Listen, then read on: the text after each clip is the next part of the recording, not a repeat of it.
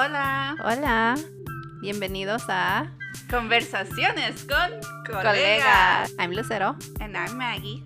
and we are Latin Exchange, a bilingual education community. all right. We are back again for another episode in our third season of Conversaciones con Colegas. It's so crazy to say that it's already season 3. And I think we're starting off with such a strong set of educators. Today we have Ms. Raya joining us. Thank you so much for coming on. Thank you for inviting. Of course. Do you want to start off with telling us a little bit about yourself? Yeah, definitely. So I first want to thank you all for the opportunity of me being able to be here. My name is Esmeralda Raya. I'm originally from a small town in Northern California, in the middle of nowhere. So I pretty much grew up with just, I guess, nothing around. I am currently living in Stockton, California. So it's definitely a lot of shifts within my life. And so growing up in Olivehurst, I am one of the youngest of two. So I do have an older brother, and then my parents who are originally from Mexico. So my dad is from Guanajuato, my mom is from Nayarit. So they moved. I like to say that they didn't move because of us. Because we weren't even an idea when they moved over here in the US. So I think that's something that's pretty interesting, that they moved for themselves because they wanted that just those different opportunities. And so they met when they were over here in the US. And so then my brother was born first. Of course, he's my older brother. And so he lived in a time where my parents were struggling a lot. So they were struggling with money. And also my dad is the oldest of his family. And so all of my uncles that came to the US, basically my dad was the first stop for them. So there was a lot of times where the house was full. And so my mom was definitely always catering to everyone around her, and also to the house duties, and having my brother as very young. So she was all having a lot on her plate. But then when I came around, once they already had the current house that we live in, so it was more stable, and we still had family members that lived with us. So I grew up with a lot of adults around. And so we were still the stop for a lot of our family members. But my parents were also always working. So a lot of times I was basically by myself in my house. I like to say that my best friend was my dog, because I had it was a mixed German Shepherd and Chow Chow. And so I spent a lot of time with him, and so that's a little bit of my background. And so I guess my educational background, I graduated from UC Davis in pharmaceutical chemistry and Chicano studies. So I got both. I'm very happy that I was able to find that balance within the two different majors. And I am in my second year in teaching. So I'm a chemistry teacher in one of the high schools in Stockton. And prior to that, I worked three years in Yolo County. It's close by for those that know and for those that don't know. But within those 3 years, I worked with their alternative schools. So a lot of folks, like I was saying earlier, they were either cast out from the traditional high school, either because of grades, either because of getting in trouble because of fights or gang affiliation, or there were some that just didn't feel safe in that traditional setting and decided to go with the alternative. And part of that, I also worked at the juvenile hall in Yolo County. That's amazing. That's quite a journey. Yeah. Yeah. How did you end up in teaching? Like, how did your life take you into teaching? Yeah, because pharmaceutical chemistry, like, what is that bridge into high school chemistry?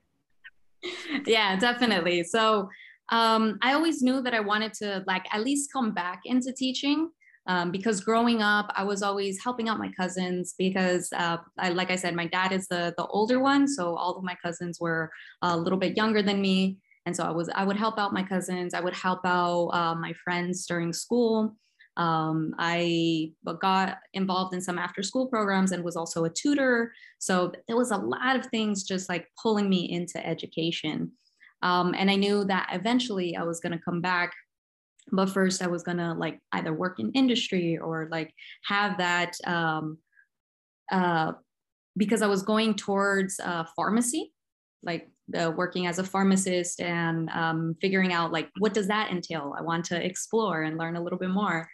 And once I got into college, I found myself continuing to work in settings where there was education. So I worked as a math tutor, and I did a lot of things with youth. So anytime we had I was involved in some of the clubs on campus, so Mecha and a whole bunch of other student resources, and they always had high school students come in and have those conferences. They would stay overnight, and so it was just a lot of things that were pulling me towards that. And then there was also a lot of classes, a lot of the Chicano studies classes that kind of was telling me that I need to be in education now, to like not wait for it. And so I was like, all right, I'm gonna start going in that path right after. And it's actually been a journey to get to where I'm at right now, because I didn't get into a credential program until my third try. And so it was a lot of failure, but I never got discouraged. I mean, I did get sad when I got the rejection, but I never got discouraged because I knew it was something that I needed to do. Not only wanted, but I needed to do, especially being a queer Latinx individual who came from like the middle of nowhere. And I also had like family members that were kind of like a little bit gangbangers. So I definitely had all of that motivation to be there for youth, right? Be there for the young ones, to see them being reflected and also have someone to hear them out. And yeah, that's how I went from pharmaceutical chemistry to education. I think that speaks volumes, that failure portion of your journey. Mm-hmm. And I think that's where a lot of us would be discouraged and like, okay, that's it, I'm done. And I think that also speaks to not only Latinx individuals, but also educators, how when the calling is there, we continue the fight until we are able to get to the point where we need to get to. So congratulations on not giving up, first of all. Thank you. Thank you. I'm curious to know how your Chicana studies influence your teaching, even though you're teaching chemistry. Do you feel that you incorporate some of those cultural pieces into your teaching? Right now, it's very surface level. And I completely acknowledge that because I'm trying to move towards more integrated. But definitely, it's always been like my passion to figure out a way to bridge the just science teaching in high school that can be very disconnected from students' lives into something that's more integrated with the community. And so kind of like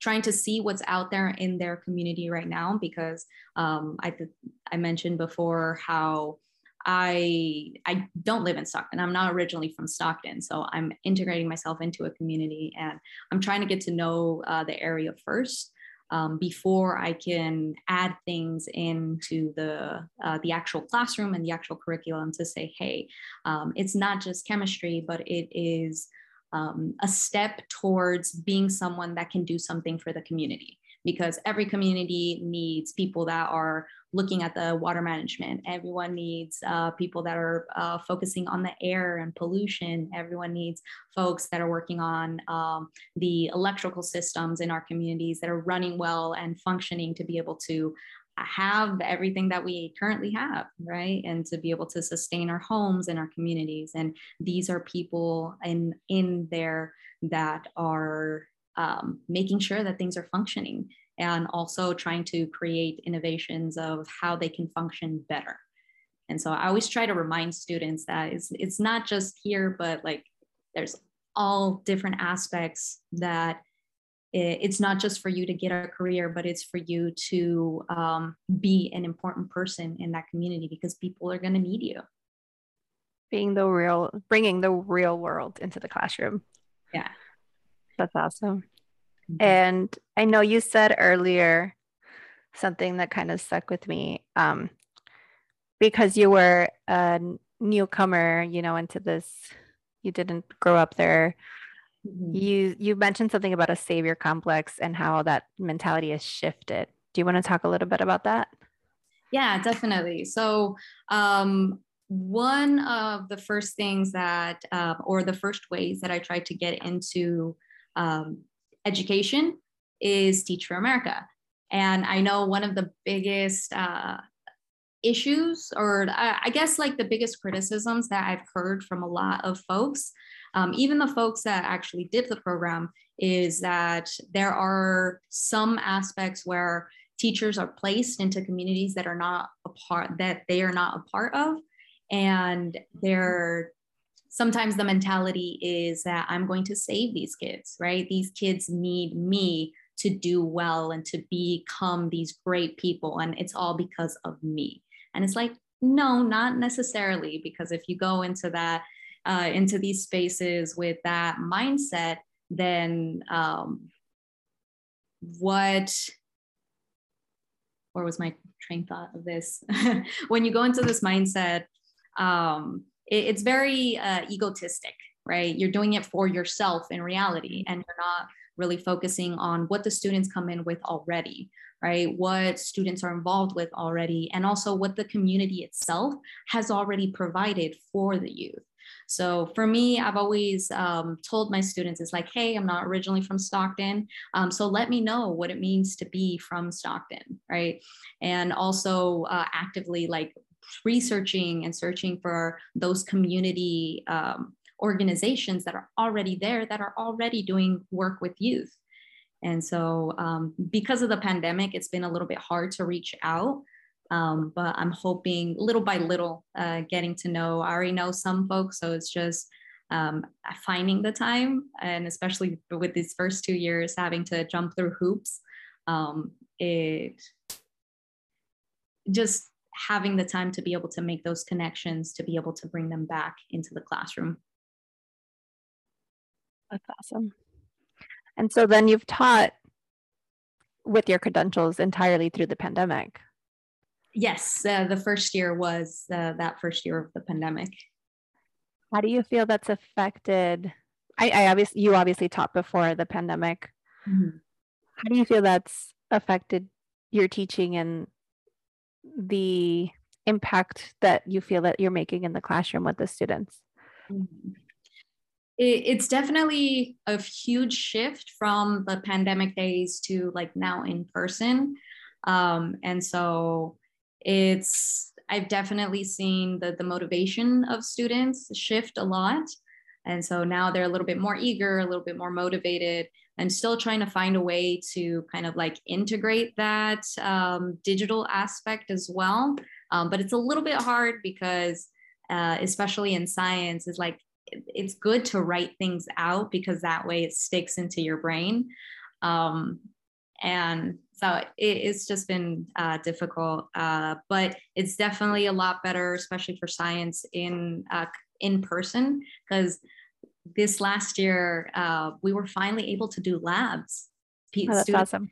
Be able to like get hands-on with making things react. Of course, it's not like huge reactions, but still something that they can see, something that they can touch, something that they can be involved in, wearing the goggles, wearing the gloves that they need to. So, and then telling students is like, oh, if you don't wear your gloves, you can possibly get chemical burns. And they're like, oh, we can get hurt with this. And then the number one question that I get from like in all of my classes is, can I eat this? That's the number one question that I get. I find it so funny. I always tell them that like technically you can, but no, we don't want to see what happens. My husband likes to say everything's edible if you try hard enough. So not words to live by, but no. Especially not in chemistry. No. I remember those chemistry days, and what I still remember is you have to smell like this. Don't ever put it up to your nose and waft it. Yes. That's awesome. And I'm sure it helps to have somebody like you to provide also this representation of I'm here so you can do this too, and being able to explore more hands-on, and like you said, putting on the goggles, right? I don't know if you guys have lab coats, but like putting all this equipment that they can feel the sense of reality. Like this is something that that I can obtain, something that I can look forward to in the future. Mm-hmm, definitely. And then I try to, because I know these concepts are not completely new. It's just a different way of seeing life, right? Because I see life through the very microscopic, nanoscopic view of things. And so a lot of times I try to like encourage students and tell them, it's like, hey, just tell me what you know. Don't be afraid to tell me things, because oftentimes you're on the right track and you know a lot more than you think you do. So that's the thing that I always try to do, because a lot of, or at least the things that I've heard from not only students, but like the people around me, my friends, even close, the people that are close to me, they say like, oh, I'm not a science person. And this is not my thing. I don't know if y'all had ever said I'm not a science person. Guilty. Yeah. So it's just like changing that mentality of like being a science person isn't one thing. It's a whole bunch of things. It's being able to look at a situation and finding a way to fix it, right? If your remote control is not working, then what do you do? And that's like the scientific method. You figure out one thing and then see if it works. And then if it doesn't, then you try again. And the majority of science, what like folks, I don't know if they realize it, is failure, because we do these experiments to see if it works. And if it doesn't, come back to the drawing board, because even in failure, we learn something new. And so there's never a moment of not knowing, not learning. There's always a learning moment for everyone. Great. Such a powerful message. Yeah. Those are definitely better words to live by than everything's edible. Not everything. Yeah.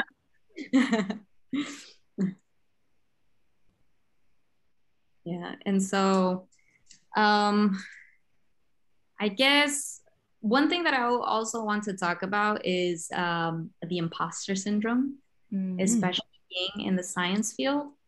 I think for me, I've had a lot of moments of imposter syndrome and continue to have in certain aspects. So definitely when I was in college, that because I was the first one from like both sides of my family, out of all of my cousins, to go to a university. And so sometimes I felt that weight, right? It's like, I have to make it because I'm the first one. And especially being in science, it just felt sometimes like, am I supposed to be here? Am I cut out for this? Can I do this? And well, I mean, eventually I did. So I was like, all right, I can. And then when I was applying for credential programs, there was one moment where I applied to the UC Davis educational program. And I went in to do the science education. And then I I did the interview and I felt good about it. And then I got a phone call from like one of the directors because the program was separated into two. One was science and one was like humanities. And so the director for the humanities called me and said, "You didn't get in, but here's the reason why." And the reason why was because I didn't have enough experience within a science classroom. And then she told me, but we would love to have you for the humanities, right? The am I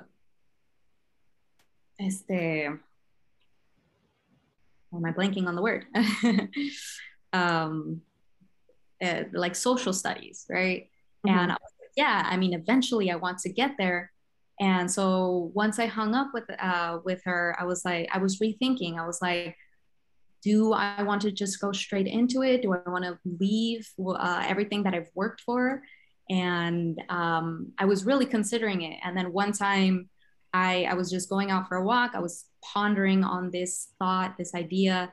And I was like, you know what? No, I'm not going to do this. I worked so hard to be where I am. And I've done so much. I'm not going to let all of this go to waste. And so I'm going to put my like 2 degrees together and I'm going to go for that science education. So I was like, no, I'm not going to settle for this. And I'm not saying that humanities is settling, right? Because I eventually do want to go that. I find so much value in that. And it has its own rigor. But I had done science and I wanted to go into science. So I was like, I'm sticking to that. And especially because I want to have that impact on my students to let them know it's like anyone can be in science and it's not a scary thing. And yes, it is a lot of information, but what isn't, right? In every aspect, you're going to learn a lot of new vocabulary. You're going to learn a lot of different, basically a new language. When you go into specific fields. So it's not going to be different. It's just different topics, right? Different words, different language. And so I continued down that route in that aspect.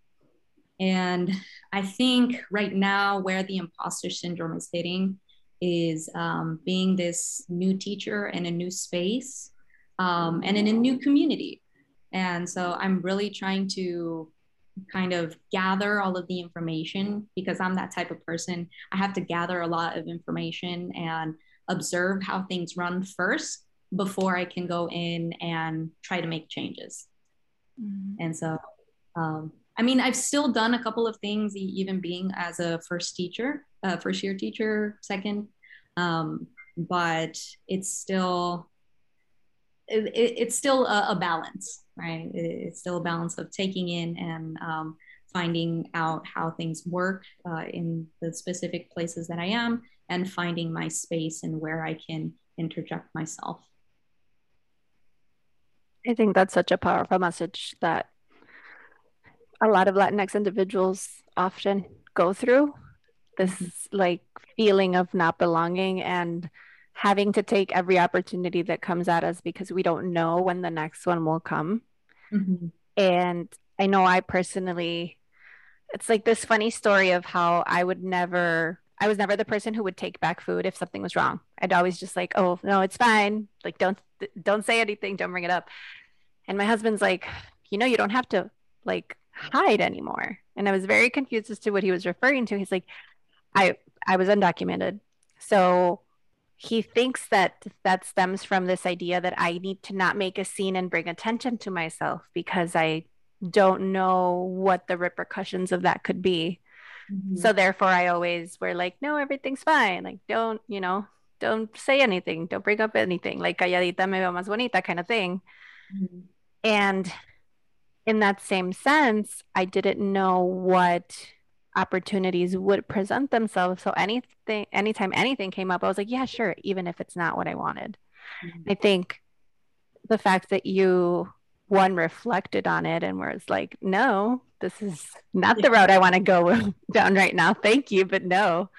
And also spoke up on that fact is so powerful. And I think that alone is giving such a strong message to your students and to your community that like we don't have to settle. We don't have to go down a route that isn't necessarily for us right now. And yeah, like I think that's still such a strong thing too.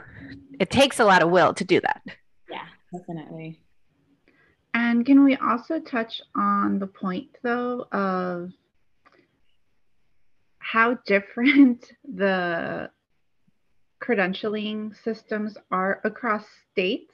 Because you had a bachelor's in pharmaceutical chemistry and you were told, oh, you don't qualify right now, or it took you several attempts to get into the program, and it's like how much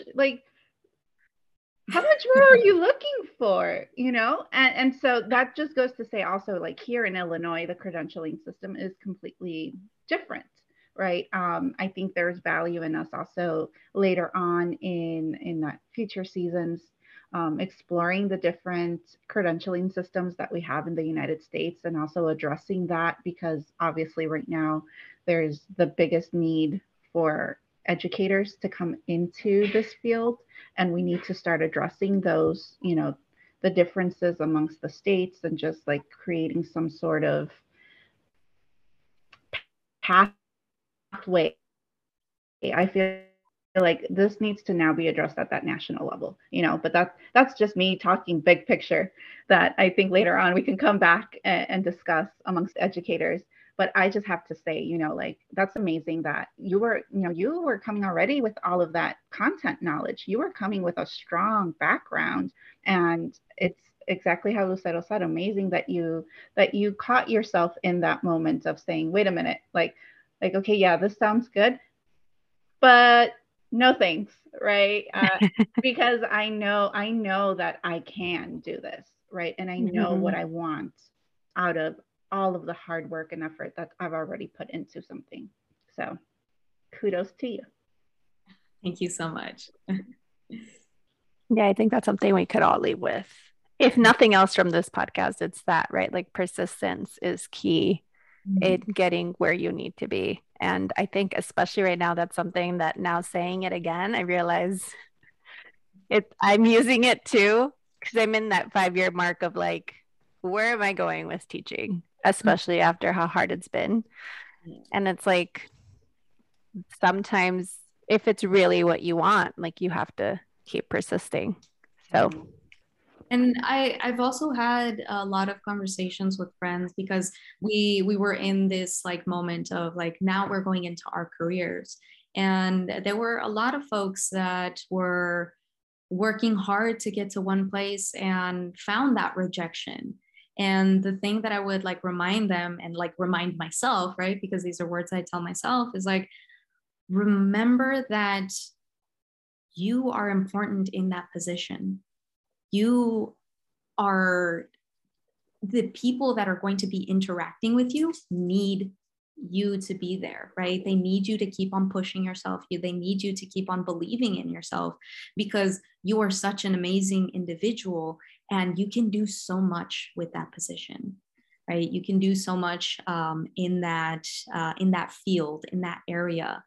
And you bring so much to the table that when we face that rejection, we forget about our value, and we forget, even if it's in the moment, but we forget how much we truly can bring to these spaces because of who we are, because of our stories, because of our experiences dealing with all of these systems, right? So being a queer, Chicanx, Latinx individual from like different backgrounds, that is important to be in these spaces, because that you bring that perspective with you, and that perspective in those positions are super important. So that's one thing that I always tell folks is like, just remind yourself of how much knowledge you come with, and how that knowledge is super important to be in that position, because sometimes you don't realize how much that voice is needed in that space until you don't see it and you find yourself being the only one, right? And so that's another message that I want to throw out there. Be right back writing it down. No, that's so true. And I think those are such strong affirmations for anybody to hear, right? Regardless of racial background, regardless of sexual identity, gender identity, anything, whatever it is that someone is going into, it's so important to remind ourselves that we belong and we are needed in those spaces. And I think as minorities, that's hard to remember, because we're like, oh, what do we know? But yeah, no, we're experts in our fields. Like, we're experts in the positions that we're in, and we have to acknowledge ourselves for it and give ourselves the credit and make our space known. So definitely thank you for that message, and for all the very, very inspirational messages that you've just given us through this entire episode. I feel like so many things I'm like, oh my gosh, you're right. And it's so different hearing it from another perspective and hearing it from someone else. Like, it sticks a little bit more sometimes.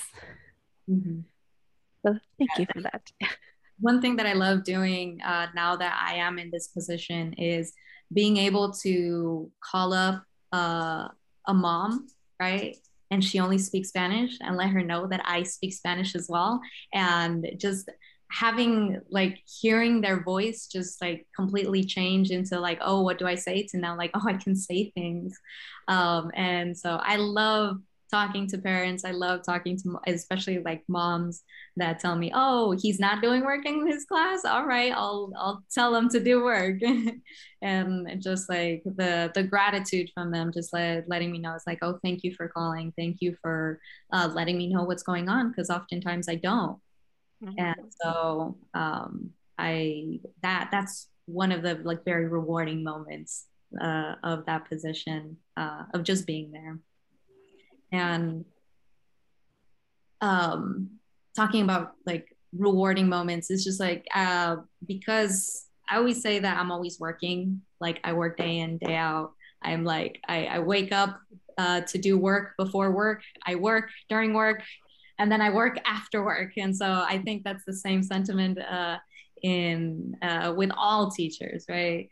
And especially like first year teachers, where we still have to like jump through like the various hoops that we're trying to jump through just to like be like, I guess, prove that we are supposed to be here, right? And I always tell my students, is like, being with you all in the classroom is the easiest part of my job. And and they're like, what, really? And I'm like, yeah, even when y'all are talking over me while I'm trying to give my lesson. Yep. And it's something that we talk about all the time, right? Like, when we're in our classrooms and our door is closed and we're just in our element, it's like everything is fine with the world. And it's all of the politics and the system that really does make it difficult for educators to stay in the profession and to feel successful in the profession. Like, it's not the students. Yes, the students are going through a lot right now, and some of them have way more trauma than previous years that make it difficult for them to truly access the academic portions. But it's not like it's not them. We can go in there and deal and try our best, but when we incorporate all this state testing and all of the political decisions that affect education, all of that is what make the job really difficult. Yeah. Mm-hmm. And right now, I think because it's still like that implementation of the NGSS, the Next Generation Science Standards. I think it's so hard because like NGSS, I get it. I know what they're trying to do with like exploration and having students figure things out for themselves. And I think that's cool. But at the same time, it's like the standards are very specific. So it's like they're contradicting themselves. And even the like state science test in California, it's very specific things that they have to remember from not only one subject, but 3 different subjects. Like the 11th graders have to take the state test, and they have to know biology, chemistry, and physics when they took it separate years. Mm-hmm. And so it's like, how are you going to remember all of these things? And so I think as of now, I may learn a little bit more of the reasons why they implement these things the way they do. But for me, my perspective right now as a second year teacher is that there's a lot of disconnects with what they say they're trying to do with what they're testing for, right? And so. Yes, you're preaching to the choir. Yes, we've actually had a lot of conversations with administrators and how administrators sometimes feel the same thing. They don't always understand the politics behind it and the reason why systems are a certain way. But I also think that, especially Latinx administrators and minority administrators who did make it to those positions, need to advocate more to try and change that or try and shift things around so that it is not so politicized and it is more for the students' true benefit and growth as opposed to this like monetary aspect and business view of education. That I think that's where the disconnect comes in. Education is still being viewed as a business. Yeah. And it's it can be, but that shouldn't be the way that we run it. So and it's interesting to hear that because in one perspective, yes, it is being viewed as a business, but then you also hear the news and it's like it's also viewed as the solution for all of our social problems. And it's like, how can we do both with the resources that we don't have? Mm-hmm. It's like the saying, cuando les conviene, right? Like cuando les conviene, it's education's fault, but when it's not, it's like, oh, you could have done this and you could have done that. And yeah, we are to blame because we are easy targets. I think there's value in also making the connection to what you were saying earlier, Esme, that like we have to really pump ourselves up and remember that like we can occupy those spaces. And speaking to what Lucero was saying about administrators, I think I already see the theme of season 3 podcast being like occupying space and being brave within those spaces, right? Because how that imposter syndrome, I'm pretty sure also like affects everyone, also administrators, once they get a seat at those tables, that they often feel like they can't speak up, right? That they can't advocate, that they can't push the boundaries too much because then that seat will be taken away. When in reality is like we deserve a seat at the table. We deserve to occupy those spaces so that we can advocate for those needs that we are seeing that have always been here, but just now are culminating to that point of like, we can't keep going this way. The system's already broken. Like, we need to start making change to fix it. We need to start addressing these needs because we can't keep going this way any longer, and I think there is definitely value in pointing out like what are the needs then, because Latin Exchange kind of came out of that space of like, we can't keep going this way any longer. Like, something's got to give. And I think very central to our founding is the fact that we want to be the platform so that you can have the space right, to really say and advocate and really showcase the great things that are happening in our classrooms and in education, but then also really spotlight those needs and being able to now have a collective, right, that can support you and keep encouraging you and keep on, sharing those messages that you have shared with us today to remind everyone that no, your position is valuable, your representation matters, more than you even know sometimes. So Yeah, definitely. And so I think I just got a flashback to because I know they're doing a lot of work in education in the Bay Area. And so I think that's where a lot of like the transformative work has been doing. And I know like the surrounding districts have been trying to learn from them. And so I've gone to a couple of Teachers for Social Justice conferences out there. And so like those messages of like, we need a collective space where like folks that experience, like people of color that experience these just moments of exhaustion of trying to are needing to advocate for the like themselves as well as their students of color, because they're in spaces that are like affluent white spaces that don't that have a really disconnect with the students and like their experiences and what they go through. And so just having that collective to not only just like rant and be able to like unload a lot of things, but also to be able to talk without needing to educate at the same time. And so that way like ideas can flow a lot more in a specific direction than to stay stagnant and having to reteach folks that just like are not or have not put themselves in the mindset of like what our students go through, what people of color go through, what queer people of color go through. And so yeah, so that reminded me of those positions. we're going to definitely have to have you back, Esme, for another episode. I think we're slowly forming season 3 and already season 4. Ideas are budding, which is awesome and amazing, because that's really what we're trying to do here with these podcasts too. Mm-hmm.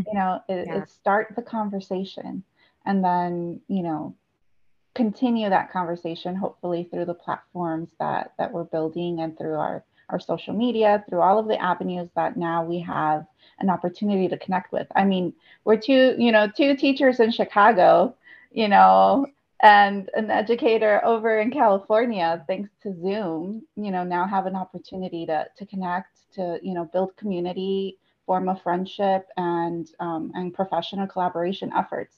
Like, the world is ours for the taking now. Yeah, definitely.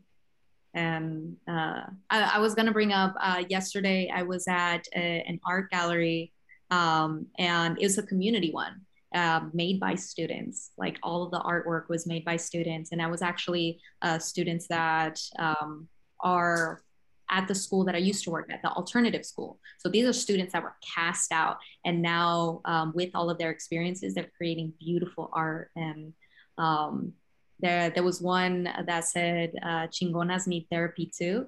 And so I was like, I felt that. I was like, heck yeah, we all can use that and like destigmatize that mental health within the Latinx community. And then there was also the poem or like the from the idea there was a poem created, but it's basically when we see a plant that's not doing well, we don't question the plant, we question the environment. And so it goes with like not only our students but ourselves as well, our teachers, right? When we have like those newcome teachers that have burnout that like end up like going to other professions, is like we question the teacher when we're supposed to be questioning the environment and where they're at. Mm-hmm. And so yeah, that's what I was reminded of. That's awesome. How amazing that these students are finding that they also have a place and they are making themselves known. And I'm sure some of that is definitely a an indicator of some of the work that you have done and work that other Latinx individuals and strong educators in general have done to lift them up so that they can go from that mentality of being outcast to now you have a place where you belong. And, you know, like we're here and we're here to stay and we're going to continue fighting for it. So, occupying that space. yes. And I actually, there's dope educators out there. And so I would love to put y'all in contact so that maybe y'all can reach out with her. And because they're doing amazing work in, it's Woodland, California.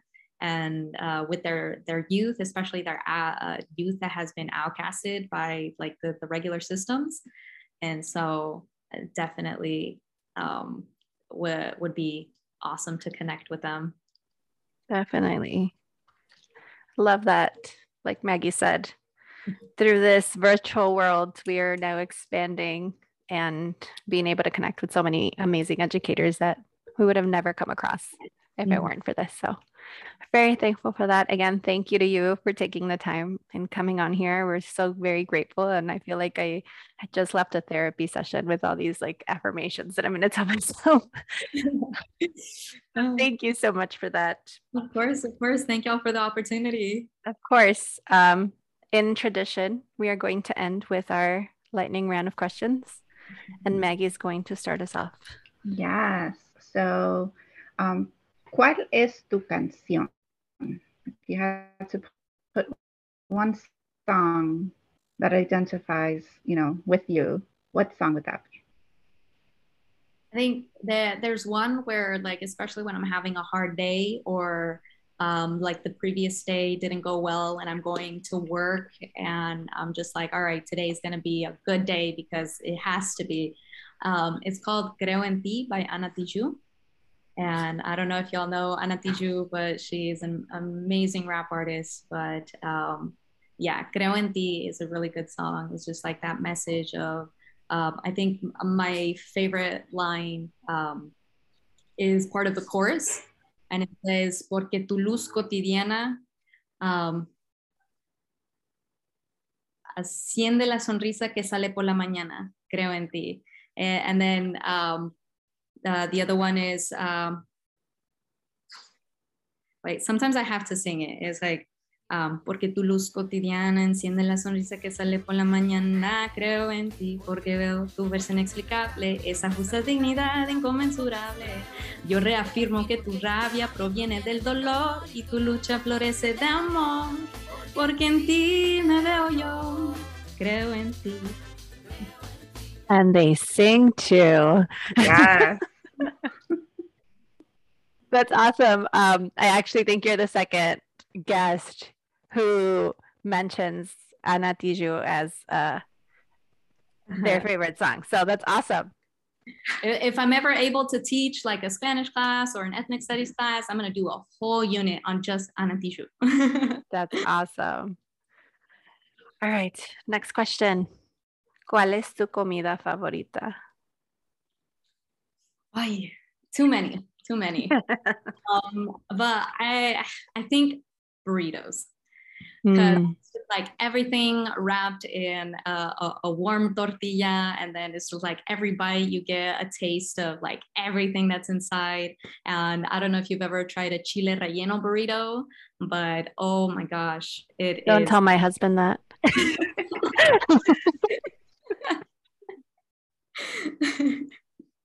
Well, I'm intrigued. What is this?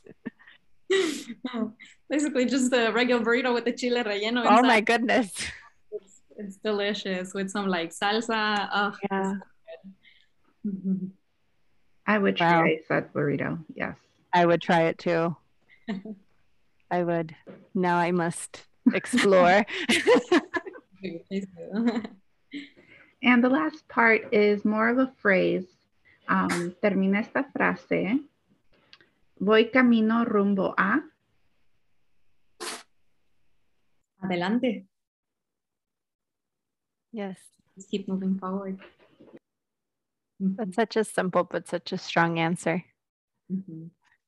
Well, thank you so much. You're definitely on the right rumbo hacia adelante. And thank you so much for all the work that you're doing. Definitely. Thank you all for all of the connections that you're making and all of these podcasts that just brings to light a lot of beautiful people and a lot of experiences. So make sure to thank yourselves and to just like kind of like sit in the mirror and realize like the amazing impact that y'all are making. So definitely. Thank you. We look forward to continuing this friendship and partnership. Definitely. Likewise. All right. So like always, this has been fun. And remember that you can reach out with any questions, any comments, and anything else that you want to share. If you want to join in the conversation, you can find us on all platforms. We are on Instagram, on Twitter, and our personal favorite, TikTok. We are also on our website, latinexchange.co. Like always, I'm Lucero. And Maggie. And we'll see you next time. Bye. Hasta la próxima.